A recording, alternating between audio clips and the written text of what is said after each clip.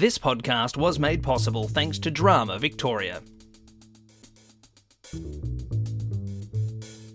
You're listening to The Aside, a podcast for drama teachers and students. I'm Nick Waxman, and today we're talking with Pete Davidson all about puppets. Pete Davidson is a performer, drama and theatre educator. He has his own creative puppetry studio, One Orange Sock, and he produces a podcast all about puppets called Talking Sock. You can find links to those in the episode description.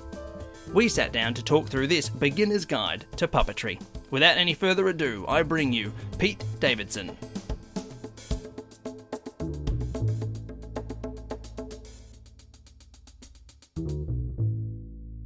Welcome to the podcast, Pete Davidson. Hi, Nick. Thanks. It's nice to be here. Thank you so much for giving us your time. We're going to jump in. We're talking puppetry. So question number one, what is a puppet or isn't a puppet? Okay, so simply put, a puppet is any object that is inanimate made animated by a human. So really, we're looking at a whole spectrum of anything that you pick up and you try and give a personality to, or make it breathe, or make it giggle. That is a puppet. What isn't a puppet? I guess a human. Other than that, if it doesn't have a physical lifeblood running through it all the time normally, it has the potential to be a puppet. Cool. So what can a puppet be made from? There is a tradition of marionettes in which they're made from wood, but often they're also made from paper mache.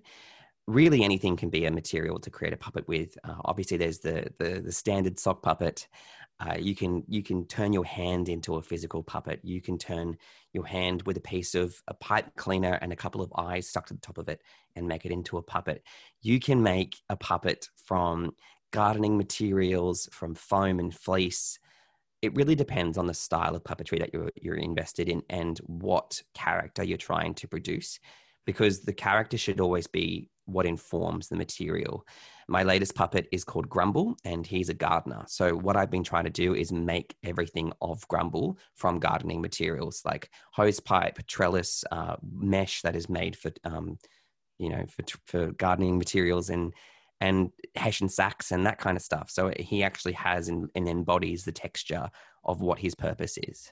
Very cool. Alrighty. So this, I think, is a loaded question or a tricky one, but when did puppets begin? I think what we noticed is that as with theatre, it has origins all over the world from ancient times. If we look at sort of East-West, the Japanese have a beautiful relationship with the object, and they embody the idea of spirits sort of being invested in everything that they own or in their houses and stuff like that. And that created a type of puppetry called bonraku, which is generally a 3-person tandem puppet. So the head is operated by one puppeteer, the body is operated by a second, and the legs a third.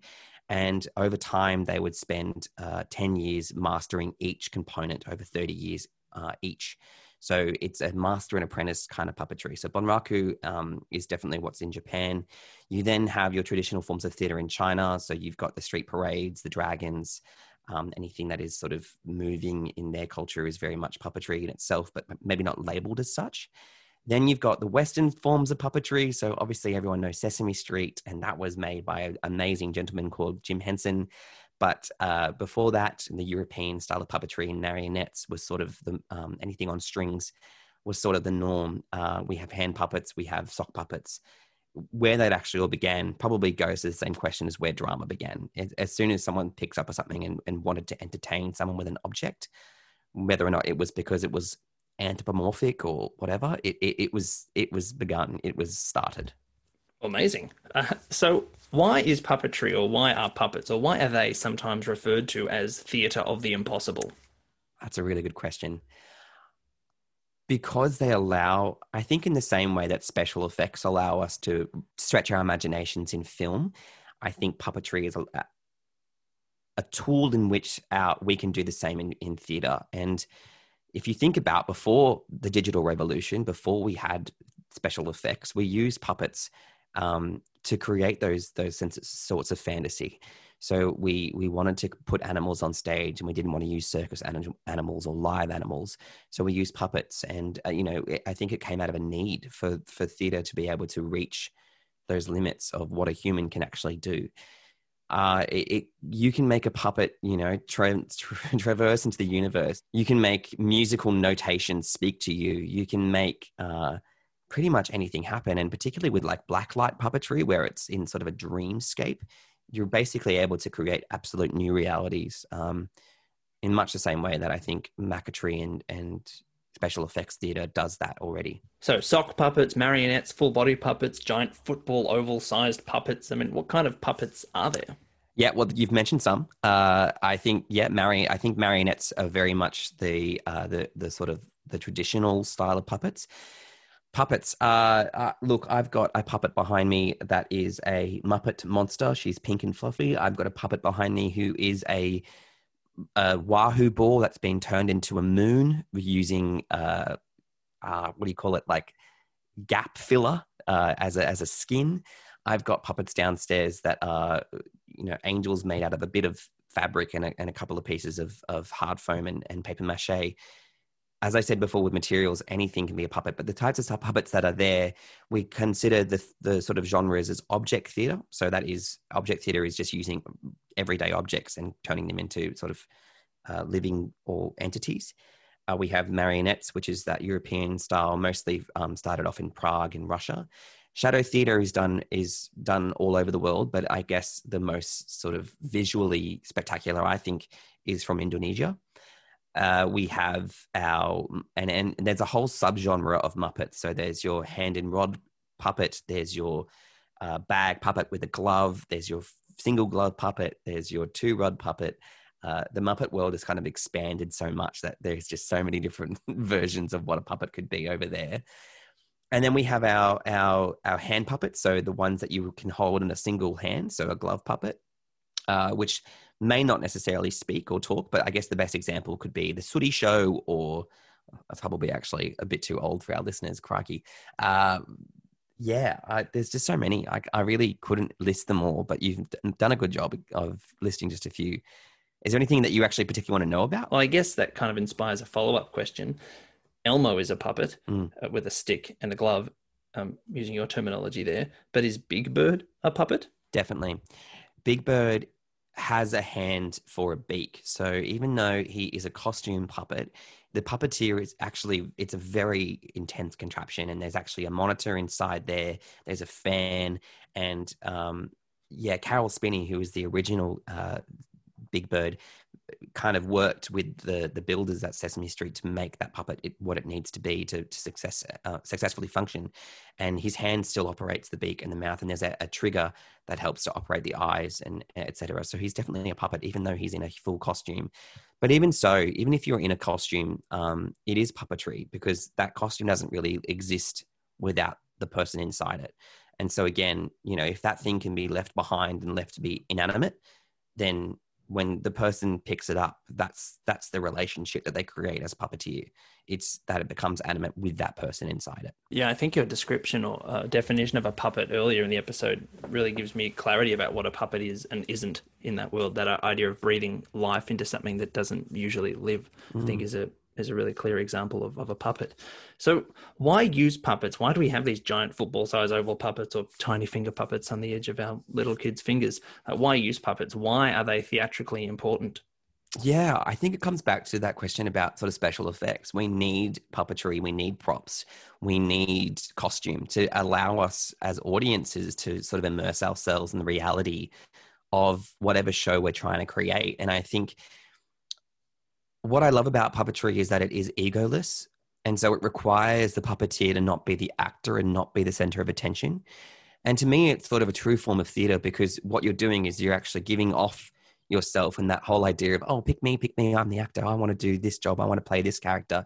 You're embodying that into an inanimate object in front of you or behind you or above you.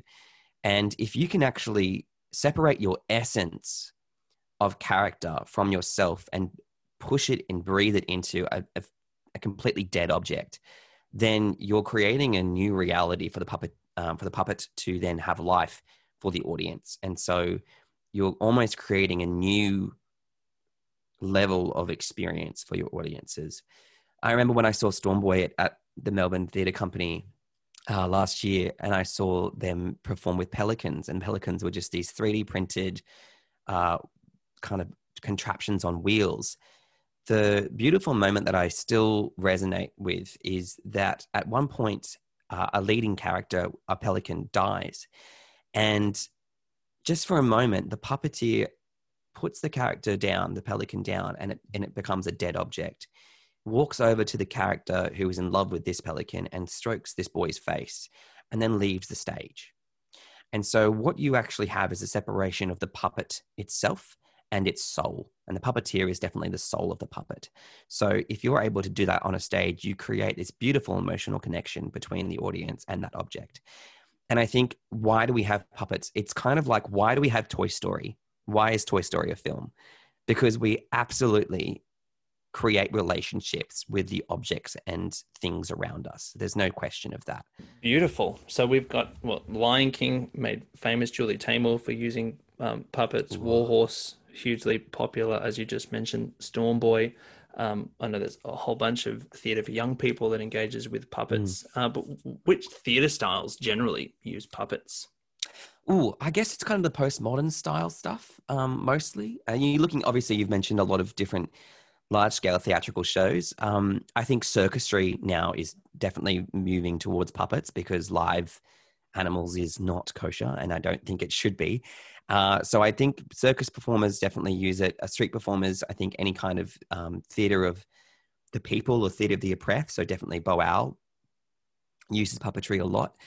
And I would say that anything that moves into the realm of the fantastical, so anything that involves a dreamscape. I mean, there's been some really dramatic productions that have used puppetry. I remember a production at Belvoir Street Theatre of Holding the Man, and it was used to showcase the difference between a human in a hospital bed from the point of contact with HIV to the point where they're dying of AIDS, and they've actually separated the human character from the stage and then replaced it with a puppet who is this sort of effectively bag of stuff. And you create this really awful sense that a person loses their humanness because of certain diseases. So, there's really incredible uses of puppetry in very contemporary styles of theatre.